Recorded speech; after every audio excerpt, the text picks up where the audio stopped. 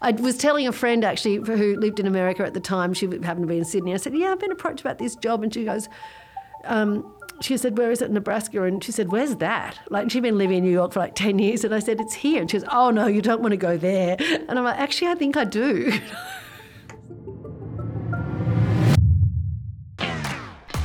From Grindstone, this is Nebraska Made, a narrative journey through the lives of Nebraska's most inspiring business leaders.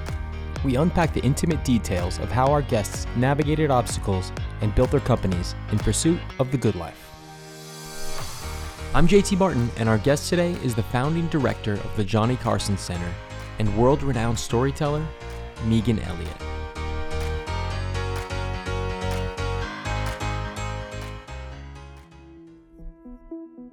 Our guest today, Megan Elliott, has a diverse path that took her all over the world before landing her in Nebraska, where she's now the founding director at the Johnny Carson Center for Emerging Media Arts.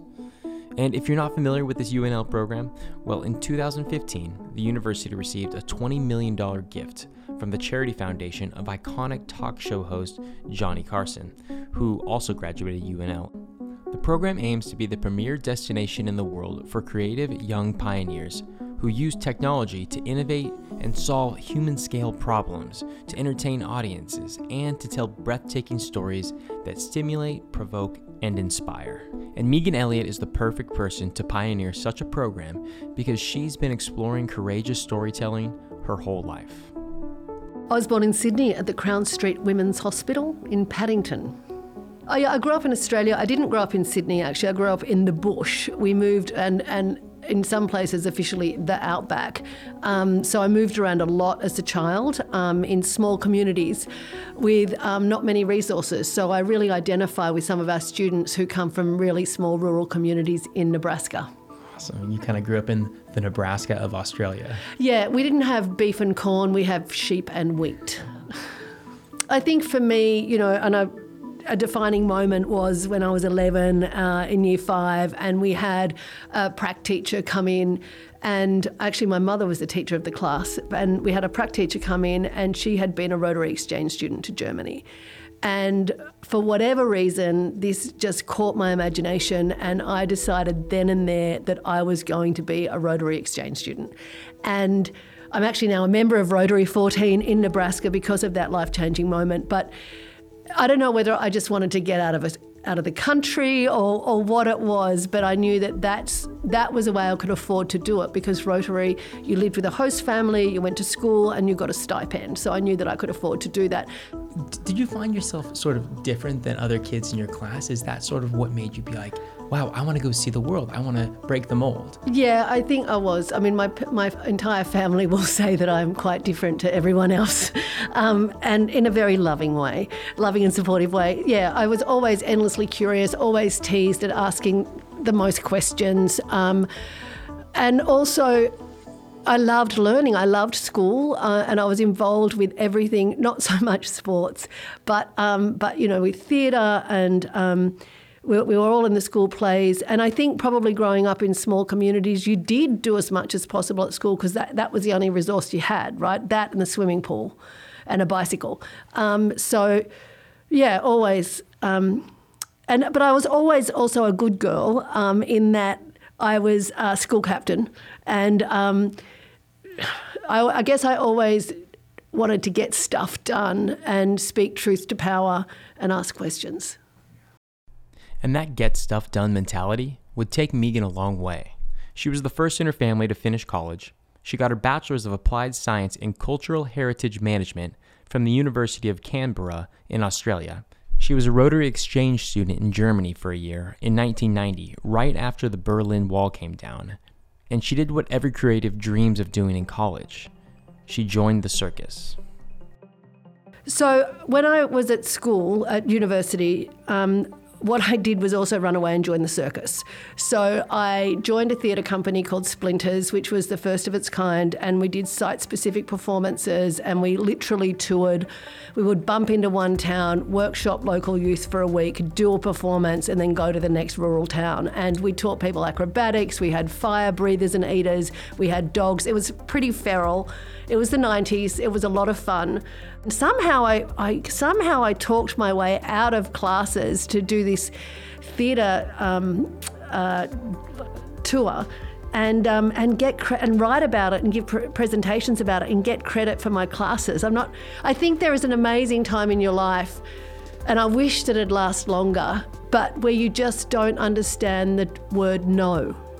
And you're never going to hear it. You don't expect it. If it is said, you don't hear it.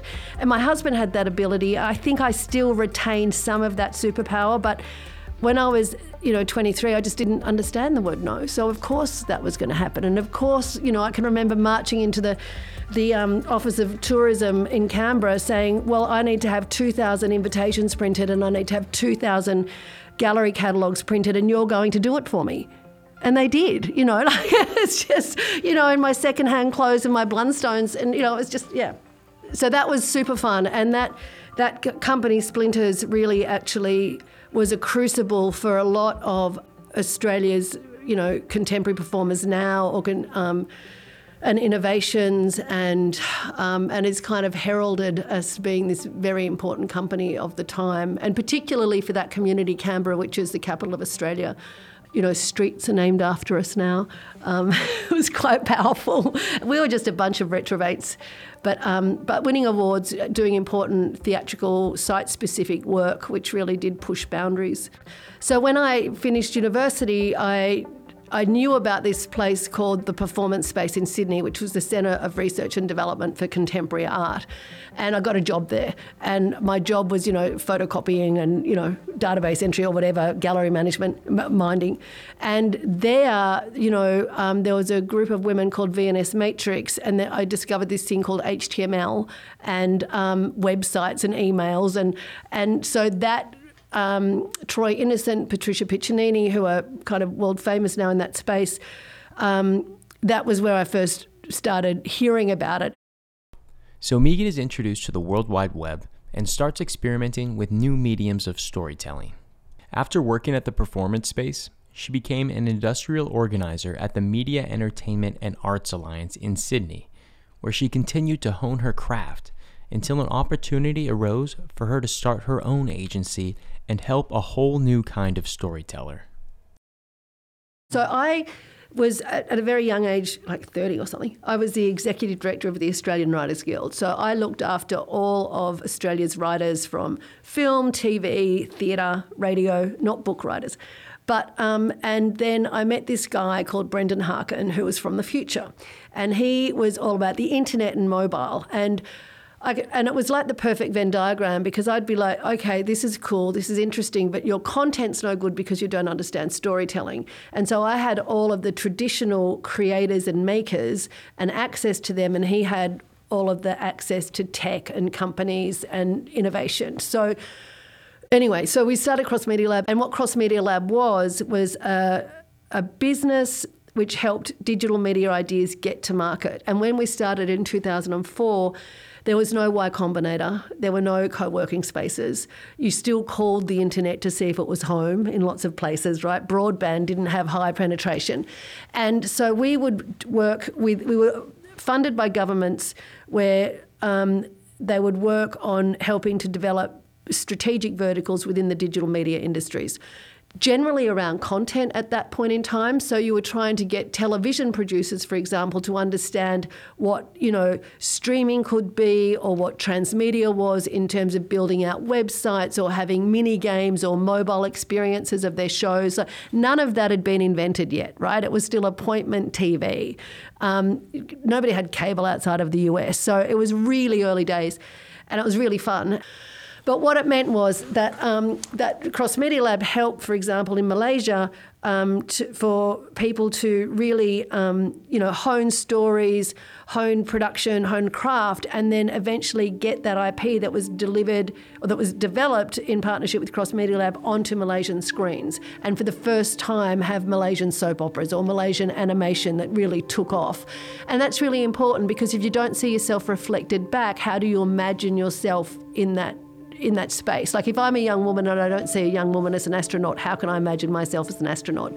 And it's a way, those mediums of TV, games, movies are very powerful. So you need to have your own culture reflected back at you. So, wow.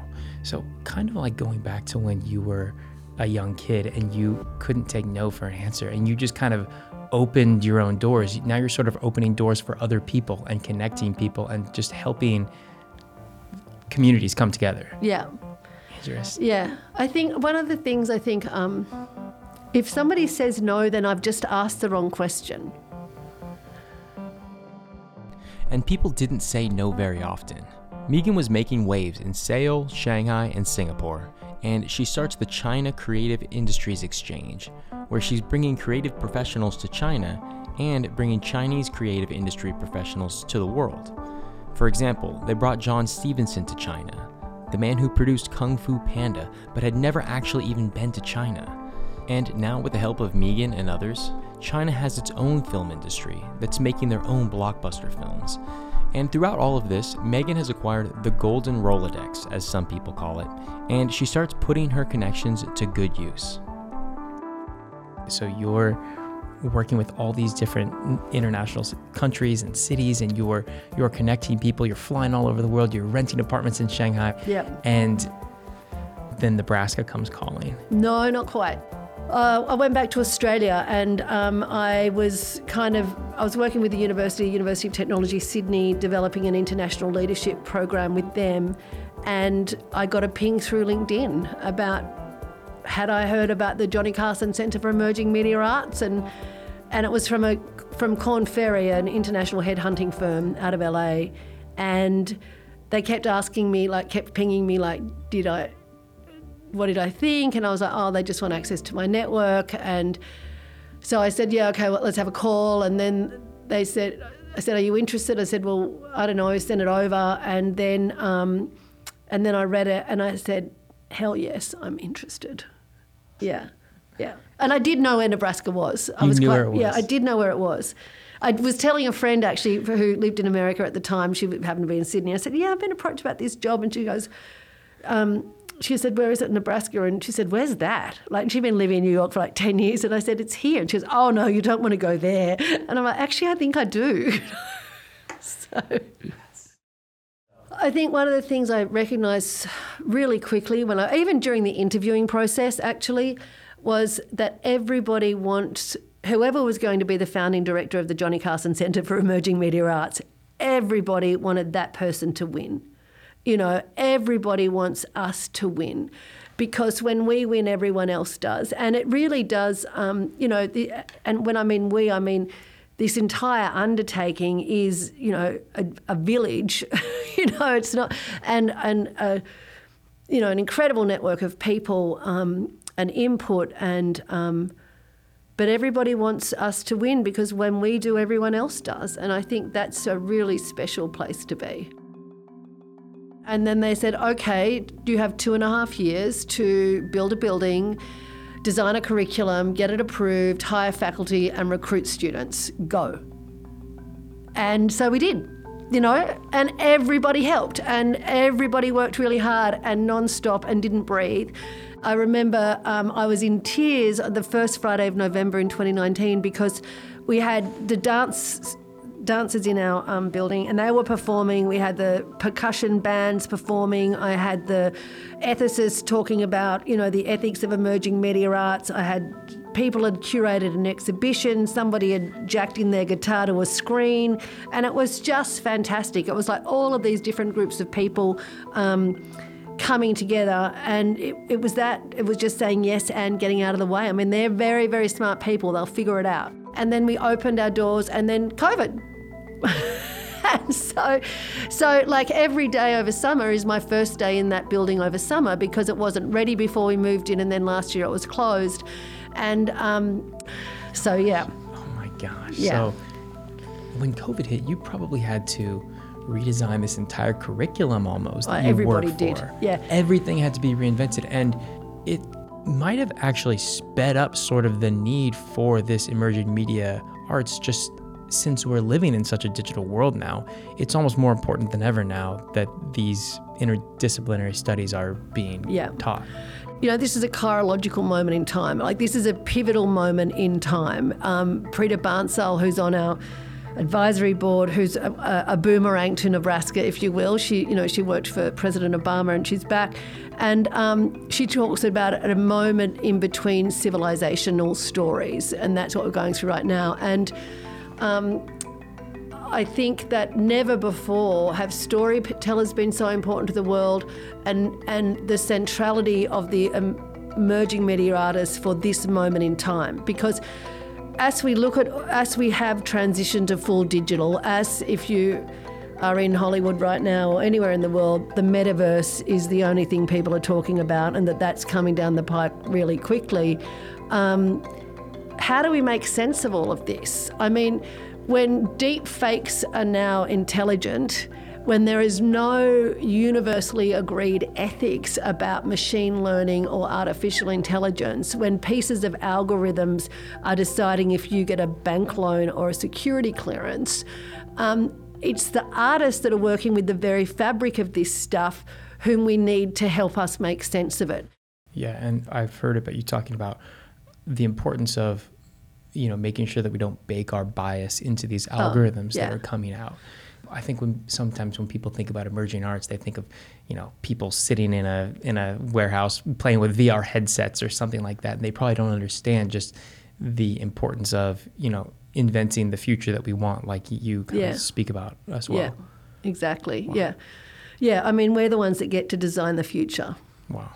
So if we don't like what we're seeing, we better start designing something else. The Carson Centre as a project really is built on the backs and with the hearts and minds of hundreds of people, like many, many, many people.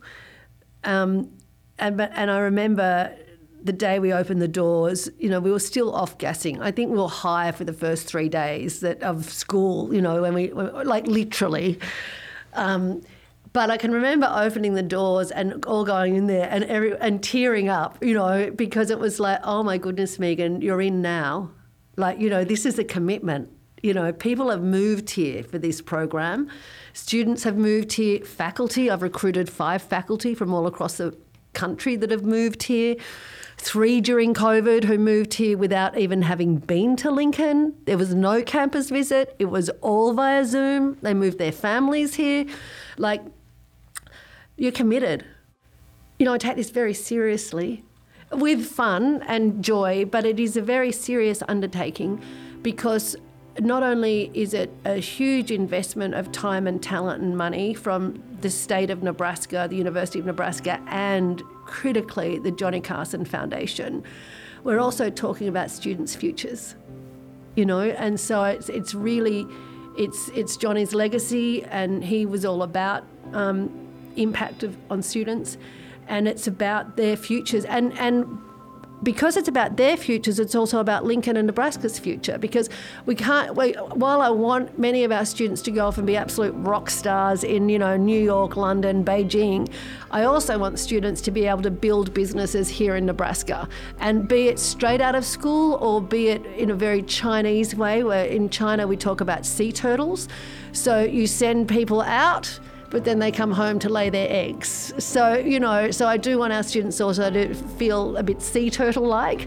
But I am excited about that. I'm excited to see our students have work in festivals, be in galleries, to start their own companies, to get a job with Huddle, to get a job with you. I'm excited for that, to see what they're going to do. And I'm also excited to see what our faculty are doing with their creative research. They're very ambitious. And we're seeing that already. So that's exciting. Mm-hmm. Yeah. To start seeing the fruits of the labor. Exactly. And to see where people, they are co-creating it. So to see where they'll take it. And it is always emerging. So, what happens next? What is it about Nebraska that you think has, made the Johnny Carson Center into existence? Yeah. And what do you think about the community, maybe the agrarian community, or What do you think it is about Nebraska that's going to help it grow? I think that, we are both place and placelessness in terms of innovation, like where we're having a big impact because it is a state of just 2 million people here. We're having a big impact here in Nebraska. But what the hyper-connected world means is that we can be engaged with the coast internationally. And pay Nebraska prices in rent. It's less saturated here. Everybody wants you to succeed. We've said before, there's more blue sky. A really wonderful anecdote is Nancy and Charlie Friedman, who have fiendish plots here, who asked themselves years ago, do we want to be New Yorkers or do we want to be artists? Because we can't be both. Well, you can be an artist in Nebraska. You can be an entrepreneur. You can experiment. You can figure out how to do something with number 8 wire. And I think that's exciting. We are scrappy. We are a state of makers. In the coming years, the Carson Center aims to have 160 majors as they welcome what they call the wizards, pirates, and magicians of the world, the people who want to change the digital fabric of our society. I'm JT Martin, and this has been a Grindstone production. Grindstone is one of the premier production and marketing firms here in Lincoln, offering everything you need to grow your business, from video and podcast production to social media management and media buying. You can learn more by visiting grindstoneagency.com. We refer to that as the Nebraska boomerang, when people leave and come back. Okay. I've never heard of sea turtle, but I love it. Well, that's funny that you say boomerang. I should know that because that's Australian, right?